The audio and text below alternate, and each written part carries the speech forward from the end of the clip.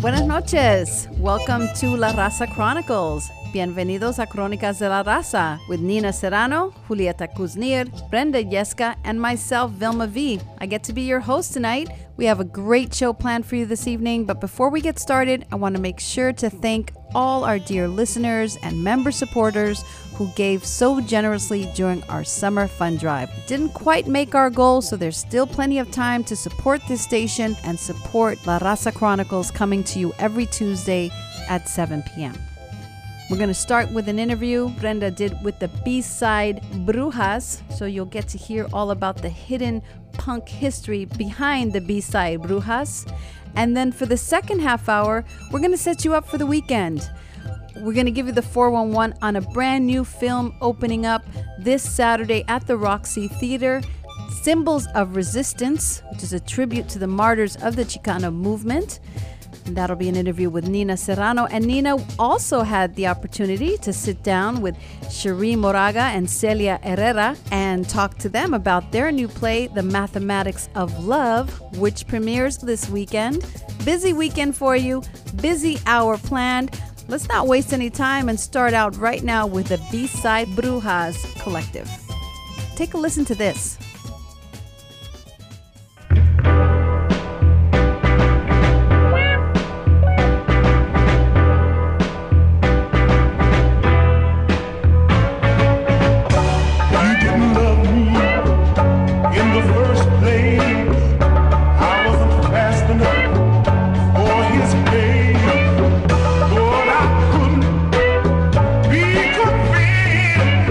I knew it couldn't work. It didn't make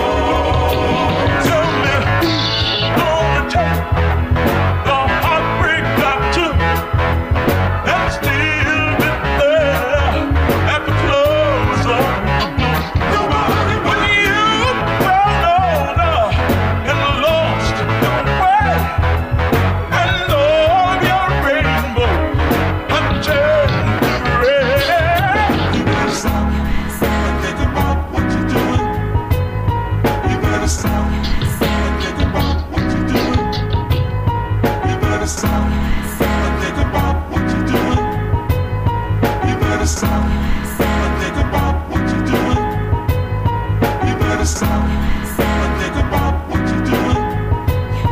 You better stop and think about what you're doing. You better stop and think about what you're doing. You better stop and think about what you're doing. You better stop and think about what you're doing. You better stop. You're listening to La Raza Chronicles, Cronicas de la Raza. I'm Brenda Yescas, and on tonight's show, we have Bay Area producer and artist Jessie, a.k.a. Marinero, and the Women of Color Collective, B-Side Brujas, April and Toya. Welcome, guys. Thank you for having us. So I'm going to start with Jessie. Tell me a little bit about the projects that you're working on. I know that you're involved with about 5 of them, right? Yeah. Tell me a little bit about what each of them does or what you do in each of these projects. Absolutely. Well, I have, I guess, a main project, which I call Marinero. And it's pretty much a solo project where I explore, like, different types of psychedelic music or rock or bossa nova. And then in that, I've worked on a project with the B-Side Brujas here, which we've collaborated on, which we put out a mixtape about 2 months ago, which I'm pretty proud of. I think it turned out really well. It was a good chance to work with the 2 of them, or the 3 of them. And I have a project. One of my other main projects is based out of Mexico, or I guess my more notable one. It's called Francisco de Madero.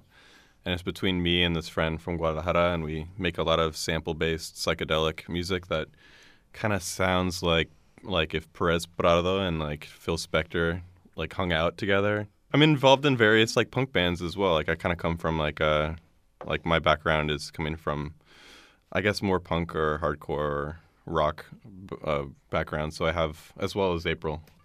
But I have a few punk bands with some friends, one called Violent Change that I play in, and one called Crisis Man. I guess there's a few more, but those are kind of like the more notable ones that I'm working on right now. And are you originally from the Bay? Yeah, I'm a Marin guy, so I like the name Marinero is kind of like a play on words, just because I'm from Marin. My dad's from Massachusetts. He's kind of a sailor, which got him over here. He avoided the draft and sailed here during the Vietnam War and found some sanctuary in San Francisco and found my Chicana mother, met her, and then so the name is kind of symbolic for both those 2 worlds, I think, meaning Marinero. But I'm a Bay Area native. Woo! Hey. And so, ladies, how did the B-Side Brujas Collective get started? A little over a year ago, almost 2 years ago. Our friend Zakia, she's actually in Brazil right now, but she was DJing with a group called Suavecito Soldies. They do a once-a-month party in Oakland. And so she was DJing with them and then like would do like little solo stuff. But Rene Lopez, who is, he goes by Tough, he's part of Suavecito Soldies, he kind of approached her or put something out there on social media to get her girls together to start DJing, and that there weren't a lot of female faces in the DJ scene, especially in the Bay Area. So he kind of encouraged her, and I feel like, and I always tell him this, like he created a monster. And I think because we kind of like have taken over a lot of places now since we've been DJing. So Zakia got us all together. We all know each other through the punk scene.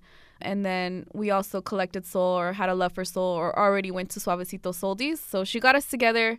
We would have listening parties and like little dinners and stuff. And then we started DJing and we got our first start at Suavecito Soldies on April 1st of last year. And then we've just been DJing together ever since. You guys keep saying punk scene. So do you guys just go to shows, or were you guys involved in other bands and that's how you got to know each other? Yeah, all of us were singers for bands, I'm pretty sure. But I sing for a band. We don't really perform anymore. I feel like B-Side Brujas has kind of taken most of my time up. But yeah, so we just would see each other at shows, or my partner like has known Zakia since they were teens, and because they were part of the punk scene in the Bay Area back then. So there's just like a community, of people who either go to shows, play in bands, are part of it in some way. So that's how we all knew each other or got introduced to each other. Your collective just plays purely vinyl, right? Yes. One of my questions I find interesting is that vinyl is a very personal thing, collecting vinyl. Mm-hmm. So when you go in someone's house and see all their collection, it tells something about that person. Mm-hmm. So how many members are in your band, in your crew? And also, what do each of you collect and what do you like to play in your shows?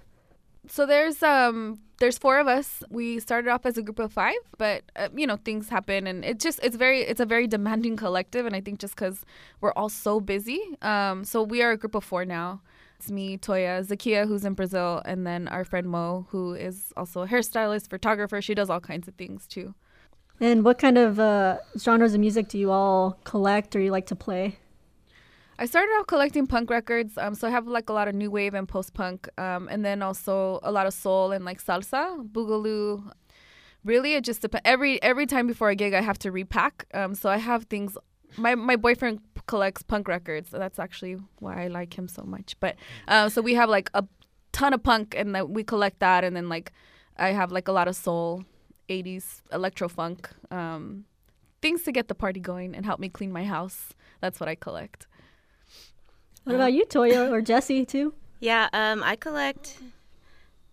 For spinning, I just do 45s, so I try to just stick within the funk, which is my favorite, and soul, soldies, and sweet soul, which I'm getting into more now.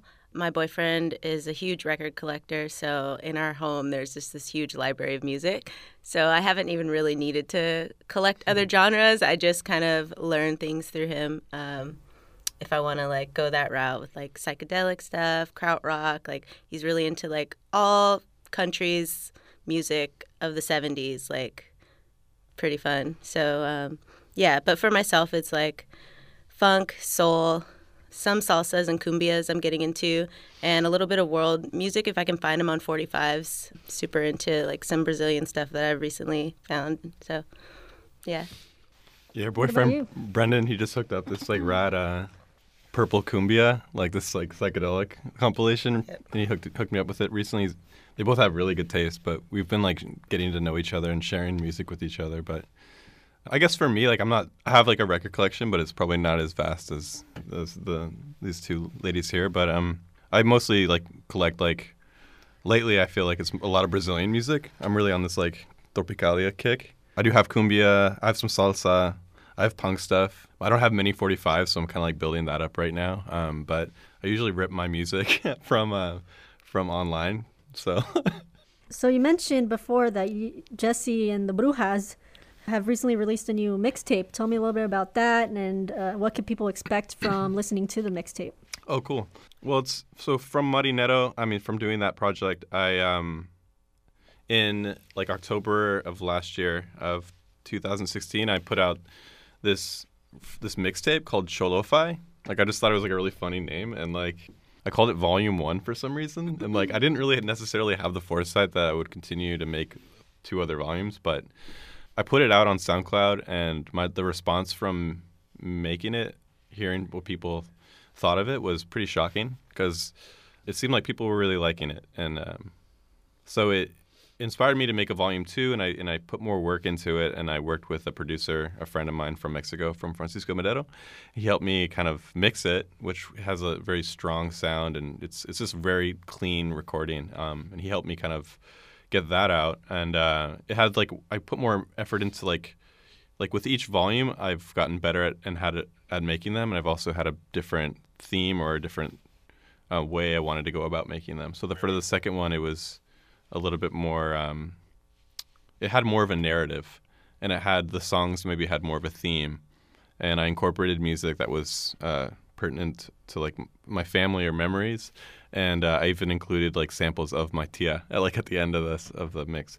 And then for volume 3, like I looked at that as like an opportunity to work with these women, because like April has said, like coming from like a pretty male dominated music scene when it comes to like punk or rock or DJing or what have you, I think that they've definitely flourished in terms of playing shows in the Bay Area, and it's not only them, but it's just like this movement. I feel like that is very like cool to watch right now. It's like very powerful to see women doing more and bringing so much energy, and it's so positive, and they support each other. And I didn't necessarily like think about this at the time, but I just wanted to work with them, and then from working with them and communicating with April mostly through like DM on Instagram, she was open to like, and Zakia were both open to working on volume 3 together. So they passed me some music, and originally I like had this planned to like put out something for Valentine's Day, so I hit them up like, give me some really sad music, you know, and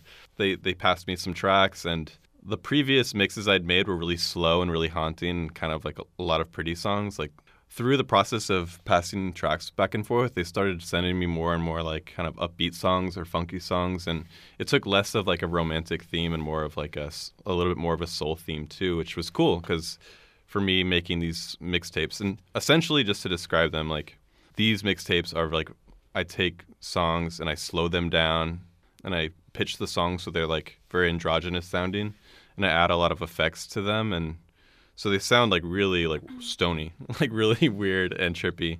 And so I think they knew what they were getting involved with working with me and their selection of songs. And in any case, this mixtape, what makes it different is it's not music that I've chosen. It's music that they've suggested, and I listened to like a mixtape they sent me, and I cherry picked some parts. And unlike the volume 2, I told another narrative, I think, and tried to make it stream together. But I guess the thing that separates this from the others, besides that, is I added more instruments, and I added guitar and bass and drums, and I had them sing, so which is really cool because, like April mentioned, she's played in bands, and Toya here hasn't mentioned this, but she's an incredible singer. So through the process of making this mixtape and realizing that I wanted to capture their personality in it as well, and there were certain parts of the mix that I could vision like backup vocals or like hushed singing, or it ended up being an idea on their part, like a full-on song that we ended up covering. Toya sang on like a full song with adding harmonies and using samples of their voices too. I really wanted to like capture some essence of their personality. So I guess the two things to expect is that it's a very like, I think if you're coming from a psychedelic background, or if you like kind of psyche music, you'd be into it. If you like oldies, you'd like it. I think it's a really solid set of songs that they sent me. It's really experimental too at the same time. Yeah, it was a pleasure to work on. I think for two reasons. I think the record is like, or the mixtape is good to kind of document what these women are doing. Like, because I think articles can be written and interviews can be recorded, but I think like artistically, I wanted to like document like something, you know, that they're doing and record it. We like getting in the studio with them. Like they were open to like, first of all, they didn't really know me. And I didn't even give him my number, and that's why he was DMing me until Zakia put him in a group message. I'm all, now he has my phone number. He's going to be hitting me up about music all the time. Which I do. You do. So like they were cool enough to be open with it. Like not like having somewhat friends through friends and knowing each other through the community barely. Like I'm really pleased that they were open to letting me work on this project with them, or being open to it, and because I'm really pleased with the outcome. Why was it released on cassette instead of other forms like CD or vinyl? Well, luckily, some of the music I'd been making more recently for Marinero has been supported by this San Francisco label called Death Records, and it's mostly like bedroom jangly pop music, you know. But like, and when I was talking with Pedro, who is he's a part of Death Records. He's one of like the main guys. He's a Latino dude, and he was like very supportive of what I'm doing. When I told him that I was working with B-Side Brujas on this mixtape, he like didn't even blink. He's like, "Oh, we're putting it out," like right away. And so they have this like monthly cassette club where they put out a cassette each month, and for that month they decided to do our tape. And so I mean, if we had like a best case scenario, we'd have CDs and like vinyl and like. Yeah. But it was cool that someone was even like open to fronting it and putting it on a cassette. So we're going to listen into some of the mixtape. What's your favorite song on it? And also, tell us about some of the artists you sample. Well, that's actually a secret. No, I'm just kidding. No, totally. You guys won't, I mean... I'm trying to think. It's been a little while since I've listened, but I think the first two songs, Sharon Jones and the Dap Kings, she just recently passed away, but she's an amazing artist. And she didn't get famous, I don't think, until very late in her life. So the first song, I think, is Sharon Jones, Better Things to Do, which is a breakup song. It's really good, but it's also upbeat. And then I think the second song was Bobby Oroza, which is he's actually a modern soul artist. So he is still, the song is new, and that one is my favorite on the mix, I think. Also, we featured Lady Ray, which is the song that Toya sang over. It's called Make Me Over. And she's also a new artist, and she still performs. She performs with like Lee Fields. I think she's on the same label. But yeah, the Bobby Rosa song is my favorite, and Me I think too. that's the second song. And just because it's so slowed down and it's so haunting, it's already haunting as it is, but it's even more haunting, and I love that. I listened to that one over and over again when you sent us what Yeah. you had done. That's my favorite too.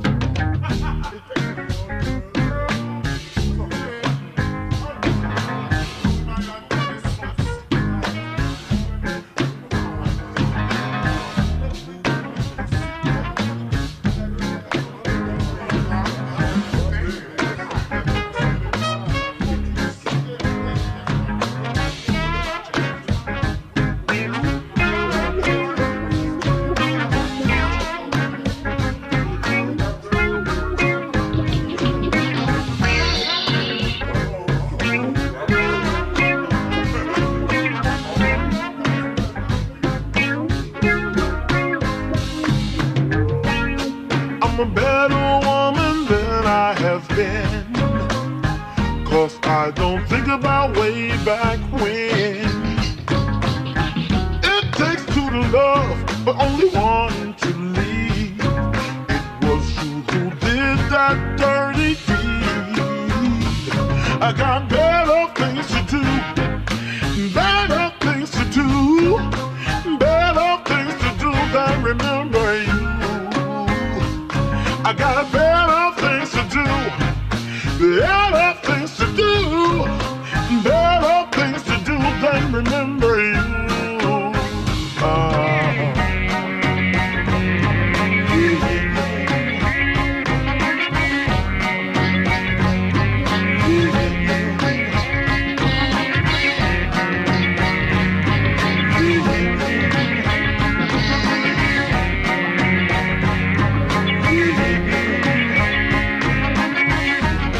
It's a brighter day than ever before. 'Cause I don't think about you no more. I got a new life and I'm feeling right on. My head is high and my spirit is strong. I got better things to do, better things to do, better things to do than remember you. I got better things to do, better things to do, better things to do than remember you.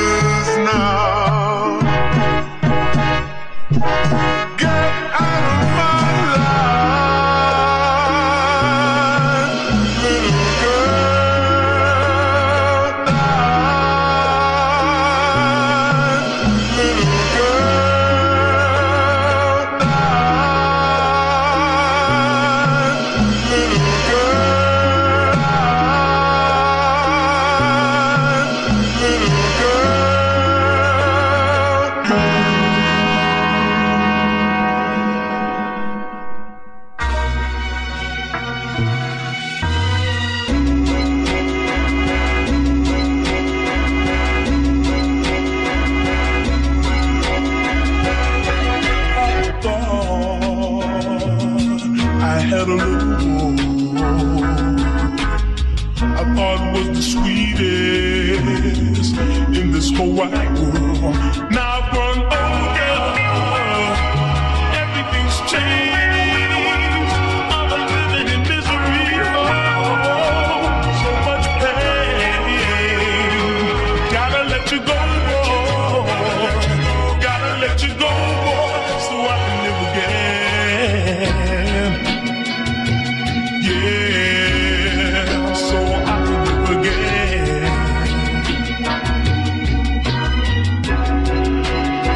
Oh, there were times I think about our past.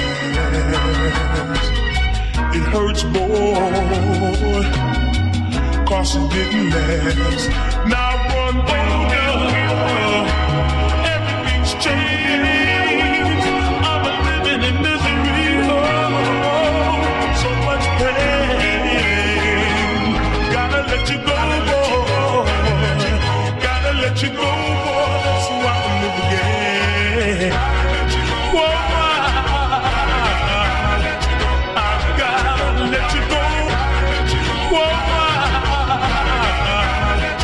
I gotta let you go. Whoa,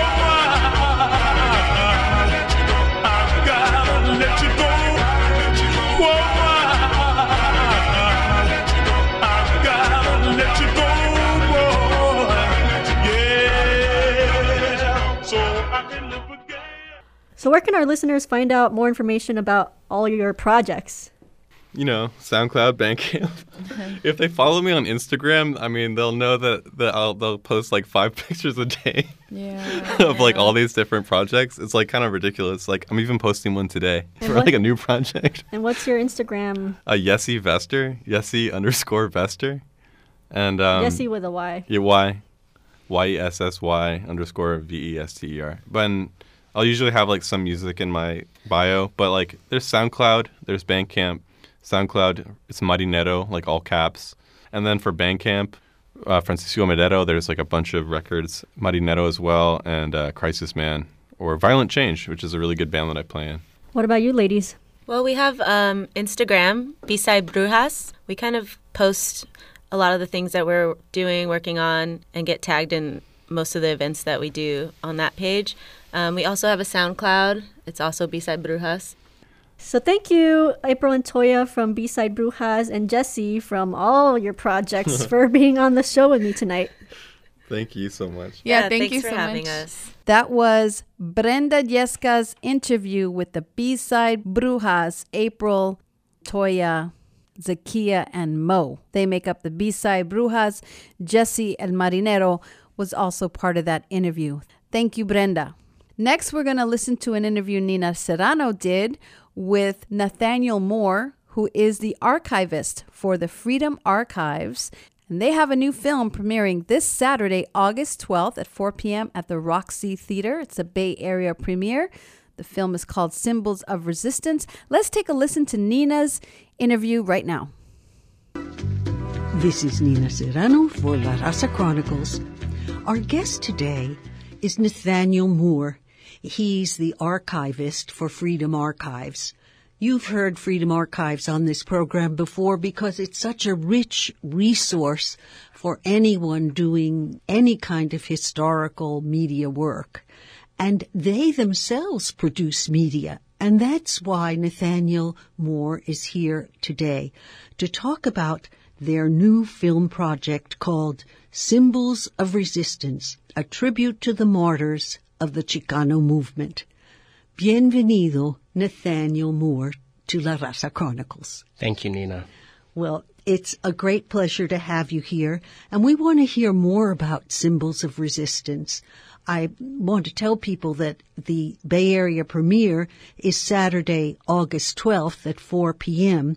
at the Roxy Theater, which is at 16th at Valencia in San Francisco, and followed by a reception at 518 Valencia Street, where Freedom Archives is headquartered. Well, Nathaniel, tell us about Symbols of Resistance. What's it about? Sure. We're really excited for this film. We've been working on it for many years. Basically, Symbols of Resistance takes a look at a number of young people who were involved in the Chicano movement in the 1960s and 1970s. And by telling their stories, it really gives us an opportunity to kind of uncover aspects of the Chicano movement that are lesser known, bring lesser known stories to light, and really focus on issues of land and police brutality and connections with other liberation movements that the Chicano movement really played an important role. And that's still true, that these are still vital issues in the Chicano movement. Very much so. Definitely one of the missions of the Freedom Archives in all of our work, but especially in our media pieces, is to connect issues that are still affecting communities today with historical movements, organizations, and people that worked on similar issues. Well, I myself have been part of Freedom Archives. Our radio collective in the 70s, we were actually one of the first Latino media collectives called Comunicación Aztlán, produced about a 5-foot shelf of materials that are today in the Freedom Archives, we're very proud to say. And it's a wonderful resource. For those who don't know, all the materials in the Freedom Archives are actually searchable on our database. So if you go to the website search.freedomarchives.org and look up the collective that Nina just mentioned, Comunicación Aztlán, you'll actually find over 200 recordings in the Freedom Archives. Some of those recordings are digitized, and those can serve as really wonderful primary source documents for people doing research or just trying to understand the history of the Chicano community. This is not your first media product, right? No, it's not. About maybe 5 years ago, we released COINTELPRO 101, which has been a very important film that talked about government repression against some of the major movements in the 1960s and 70s in the United States, also in Puerto Rico. One of the things that we noticed through that film was that while people were more familiar with some of the repression against the Black Panthers and different elements of the anti-war movement, the Chicano movement was relatively underrepresented even in COINTELPRO 101. So one of the things that really kind of sparked our interest in making this film was to go back and try to tell some of those stories that we slightly were able to uncover in COINTELPRO 101, but not necessarily give the in-depth treatment that they deserved. I know COINTELPRO 101 has been a very vital education tool over these last years. I think it explains to people what happened in the past and the dangers that are ever more present today for people working for peace and justice. I wonder if you could also tell us about the filmmakers. I know you were part of the editing team, but could you tell us about the people who did the shoot? Sure. So there are actually 5 of us who made this film, and all of us played different roles as the process went on, but part of that process was actually to go to Colorado and to film, firstly, parts of a commemoration event that was held in 2014 that marked the 40th anniversary of Los Seis de Boulder, which are a group of young activists that we cover in our film. And then through that event, we actually made some separate trips to Colorado to follow up and do some additional interviews. Some of the people that were really influential in that process, and actually also in the founding of the Freedom Archives, were Claude Marks and Andreas Alegria. And so they are 2 of the 5 of us on the film team. And one of the things that's really interesting about their positionality around this film is that they actually knew a lot of the activists that we interviewed and that we talked about and were active in those actual movements. And so again, one of the things that we really want to focus on at the Freedom Archives is to show the continuity between those doing movement work today and those doing movement work in the past, and to really bring those stories and show the similarities and differences as well, but really use them as foundation for what can people today who are working on the same issues use from the past to kind of help push our movements along. You mentioned Andres Alegria and Claude Marks. Both of them worked here at KPFA. Yes. Yes, in the 60s and 70s, and left a wonderful legacy. And both were active around the Latino issues of their day, and still are.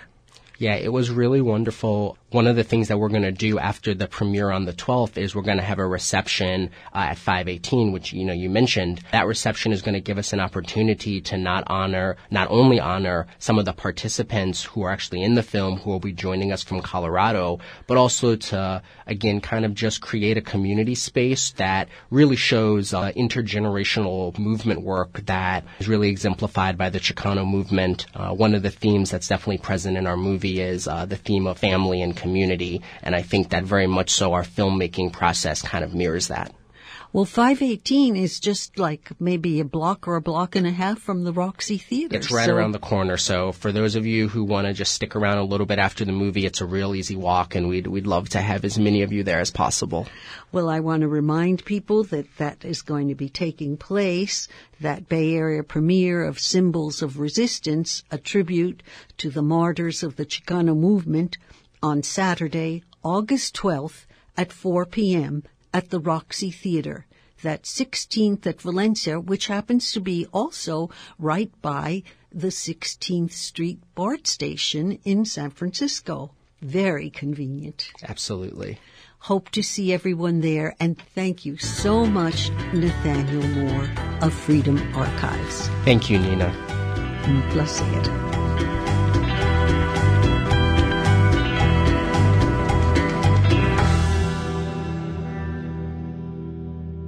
And that was Nina Serrano interviewing Nathaniel Moore, who's the archivist for the Freedom Archives.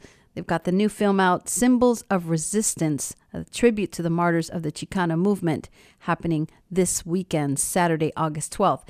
And finally tonight, with more great stuff happening this weekend, this time in the theater, Nina Serrano sat down with Cherie Moraga and Celia Herrera to talk about their brand new play, which premieres this Saturday, August 12th, The Mathematics of Love. Let's take a listen to that now.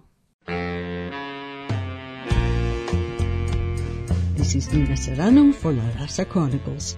Our guests today are the celebrated author, playwright, director, essayist, teacher, activist, Cherie Moraga, and her collaborator, artist and teacher, Celia Herrera, conceptual artist, set and costume designer. They are here to tell us about their new theater production, opening soon on August 10th at the Brava Theater in San Francisco. It's called The Mathematics of Love, and runs through August 27th. I'm going to begin first with Cherie Moraga. Cherie, welcome to La Raza Chronicles. Thank you. I'm glad to be here. We're very excited about this visit. We're very familiar with your work over the years as a poet, activist, writer, teacher, and playwright, of course. Tell us about this new play, Mathematics of Love. Well, Mathematics is a long time in coming. It's a play I started several years ago, and life interrupted it, and as did our previous collaboration, New Fire, to put things right again, which was the play we did at Brava. The play has been a long time in coming because it was generated, I think, first out of the fact of my mother's Alzheimer's and that opportunity to sort of witness how she remembered in those last years of her life. For me, and she was a wonderful cuentista, for me, it made me reconsider questions of memory and what we think is dementia is sometimes quite illuminated, that they tell you things they never told you before. They give up their censor. And also inspired by her is sort of her own stories of working in Tijuana and during the casino period in the late 20s and early 30s before Cárdenas came in. And she has a lot of cuentos. And so her stories and the question of memory and California memory. I grew up in L.A. I grew up in like 2 blocks from the Misión de San Gabriel. And a lot of return as she kind of left the world. My own mind went into a lot of places of return, not just in my own biography, but also us as Mexicanos here in California. So it took me back to the mission period, and it took me even further back to questions of this encuentro between Malinche and Cortés, And so there's a whole kind of story, time-traveling thing that happens in this play where fiction completely takes over. And I think as a Chicana feminist for many years, I've been writing and questioning about originally the Chicano sort of patriarchal take on Malinche and the Mexicano take on that. And we as Chicana feministas in the 70s, you know, a lot of women elder than me that had opened up, Aleida del Castillo opened up these questions about Malinche. And so somehow the play came together in me in this way that this elder lady named Peaches, who's supposed to be demented but is quite illuminated, is able to travel through her own time, her own past, and she meets Malinche. Malinche appears actually in 1998 in the Hotel Biltmore, and very near where I grew up, and they have to settle a 500-year reckoning as Mexicanas, you know, entre ellas. So that's kind of, that's a lot of stuff, but I felt it was an amazing opportunity to think about our herencia as Mexicanas and really to be able to continue sort of what I always have felt has sort of been my manda, is to try to really put the Mexicana center stage and her concern center stage, and to know that our feminism as Chicanas is integral to our wealth and health as a pueblo. And why did you choose the name Peaches for this protagonist figure who's kind of the stand-in for your mom? Her story goes way, way differently than my mom's actual story. But Peaches actually is because I had a tia that her nickname was Peaches, and I thought that was the greatest name. I just liked it. And it's also of that generation, you know, a lot of black women, too, in their history. They were like the Nina Simone song where she mentions one version of the African-American woman being called Peaches. I just think it's a great name. I like names like that, Cookie and Candy and Cuca and all of that. I just think they're great Chicano names. This is quite amazing, this storyline, because I think we have all in our readings come up against Malinche, and she's bad or she's good. Mm-hmm. And so this is now yet another version, and it's certainly about time. You know, I hope that with this play, which I haven't seen yet, but I'm looking forward to, that you have settled it for once, because I want to see a feminist outcome to this old patriarchal stuff. There you go. It's just too long. Okay, hermana. Yes. Too long. And Celia, I want to address this to you. I've been a devotee of live theater most of my life. And I was raised in New York, so I got to see the best of it as a child, and then got to participate in it and create my own. But I never have heard of a conceptual art set, except possibly when I looked at Soviet theater and looked at pictures of Mayakovsky's set. That's the closest I could come to thinking of what would such a conceptual art set look like, and what would the costumes be like? Would you please speak on that, Celia? Well, perhaps it's the use of the word conceptual, because it has its own meaning in art, history, or Western art history. But what Cherie and I have been talking about is that visualizing California that takes into account the people who have been here. So it takes into account the history of its origin of Native people and the continued presence of Native people, which tend to go invisible. We tend to relegate our thought of Native people and our visuals into the past. So as Cherie's working, and many times her pieces are set in California, my job is to imagine that as a present, and because her pieces also move historically. This one moves into 3-4 different realms of history, with 16th century meeting 18th century, meeting early 19th century or 20th century, and then 1998. So it's sort of bringing all those pieces that can exist together if we look at it from the perspective of the indigenous peoples. If we think and look at an indigenous perspective, then all those times are all bound within the colonial period, but then move this way of the colonial period, and that way of the colonial period. So looking at Mission San Gabriel, looking at the Biltmore Hotel, the roads in between, that was my job in terms of creating the space that can actually hold the characters as they move through time, and also then addressing them accordingly. So I kind of take my key as indigenous perspective and then begin working that way. Though I'm not working alone, I have a wonderful production folks, Dorothy Martinez, who's a costume designer herself and is building some of the costumes, and Tanya Orellanes, who's also working in the set, building the ideas that I've come up with and then manifesting them. So it's a wonderful opportunity. Well, you use this term building, referring to the costumes. Expand on that, because I think of costuming more as sewing than building. Could you tell us about that? Well, I think that the costumers see themselves as artists, almost as sculptors, because they look at the body and the idea. Working with Dorothy has been fantastic because she looks at the character, she's done the research, looking at how this character is going to move, what's going to need to happen. So it's not just about sewing, it's making sure that the costumes can come on and off in a second and everything hold together and have the idea and presence of the writer. So in the set, often a set is a backdrop that's just been painted on, but what's this conceptual angle of the set?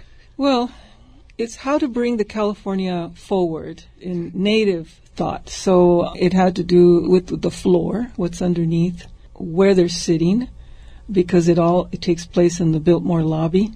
So we began to think of the Biltmore lobby as the colonial structure that has come into this day, that's sitting on Tongva land, the original peoples of LA, with all these other folks moving in and out of it. So the design of floor, what's overhead, the structure that's holding it, and also the exteriors, which I think conceptually for us, it isn't just the inside where everything's taking place, but also what surrounds it, what's holding up the colonial structure. You know, as I listen to you, I get the sense of an enormous and deep collaboration. The way that what you, Celia, are talking about, the way you realize Cherie's words reflects a huge, deep connection. Like you two have really worked as one by now. Well, yeah. I mean, it's extraordinary. We've butted heads a little bit along the way with these ideas. I'm not trained in theater. I come at it as a visual artist. But you're trained in listening. Yes. I listen to Cherie's plays. Yeah, you're a deep listener to have come up with the thoughts that you're expressing here about her words. How did you feel about that? Well, Celia and I have known each other quite well for a long time. And it really was, 10 years into our relationship as artists and knowing her work and she knowing mine, that I invited her to work on The Hungry Woman. That was like in 2005. And The Hungry Woman is a Mexican Medea. And so in that, it was Celia who helped me understand. I had all these images that were from the Mexica or the Aztec imagery. And she helped me realize that actually the point of view of the play, as opposed to these Mexica figures coming in and out, that they were actually the point of view of the play. That was an indigenous point of view looking at these contemporary characters. It's actually set in the future. So that little switch, like that little flip, from instead of looking from a Western point of view in, the Western stage, to flip it, to look at these events that are happening to us as Raza here in the United States from an indigenous point of view. So the whole thing, the whole play then ends up being a critique of colonialism, no matter what you're talking about, right? No matter what the story is. So that to me was a really brilliant insight, and it's something that I write about, but I never thought about how you kind of make that 3D on the stage, and Celia was the key to that. And so all my plays since then, if I'm directing, she's been the collaborator with it. That's also quite remarkable that you're both the playwright and the director. How did you find that experience? Well, it's very challenging, and partly I think the specificity of being a Chicano writer and having sort of the politica and the perspective I have, that it's not necessarily that easy of a thing to find directors that can realize that. And also, we are not, as Chicanas, we do not get a lot of kind of main stage and regional theater opportunity. There is a great prejudice against us. I've been doing this for many, many, many years, since the 90s. And sometimes it felt even more easier to do it in the 90s, that there was more interest in our work. And I think a lot more Chicanas are being produced now, which is really good. And I think that when you have a particular politic that does critique the West, it does critique, mainstream America, it's not like Berkeley reps knocking down the door to get you, right? And so I think partly it's a skill I've had to learn to develop. It was something that she wasn't trained in theater. I became a playwright out of puras ganas. I had the great fortune to have my first play to begin to work with Maria Elena Fornes in New York. She created a whole generation of Latino playwrights who are now teaching out of her manner in many, many ways. But to have her, that was a great gift. And I think I saw her, that she directed her plays because she knew what she wanted. And that gave me an incredible amount of courage, I think, that if she could do it. And she was, very chingona, and I thought, I'm going to do it too. And it's hard. It's very hard. But we are blessed with a beautiful cast this time around. I mean, just... Rose Portillo's in the lead, and she as Peaches, and she was in, Zoot Suit fame, when she played the love interest of Henry Reina to now being the abuela in L.A., or the mama in L.A. So I've worked with her for several years now on this project, and it's a great realization. I want to say brava and bravo to the Brava Theater, because they have gone out of their way to support Latino playwrights and themes at the Brava Theater, right there in Absolutely. The heart of the mission. That's right, yes. And you can see Mathematics of Love. Cherie, why don't you fill us in on the dates and the tickets for this wonderful play? Great. We have only 12 shows, so we have previews happening on Thursday and Friday, August 10th and 11th. Opening night with the reception is Saturday, August 12th. The play will run through the 27th of August. We have shows basically Thursday, Friday, Saturday, and Sunday matinees. And if you go to to brava.org and you press Mathematics of Love, you will get all the information you need. It's also on Facebook. And tickets, you just say purchase tickets, and it'll give you the options. Of particular interest might be, too, that we do have talkbacks on Thursday and Sunday, Thursday, August 17th and 24th, and then on the Sunday matinees, the 20th and the 27th. So and I believe also the 13th. So just on the website, it has everything you need to know. Thank you so much, Cherie Moraga and Celia Herrera. Hope to see you at the play. I'm planning on going to the great. matinee. Oh, we're glad. Thank you so much for your time. Un placer.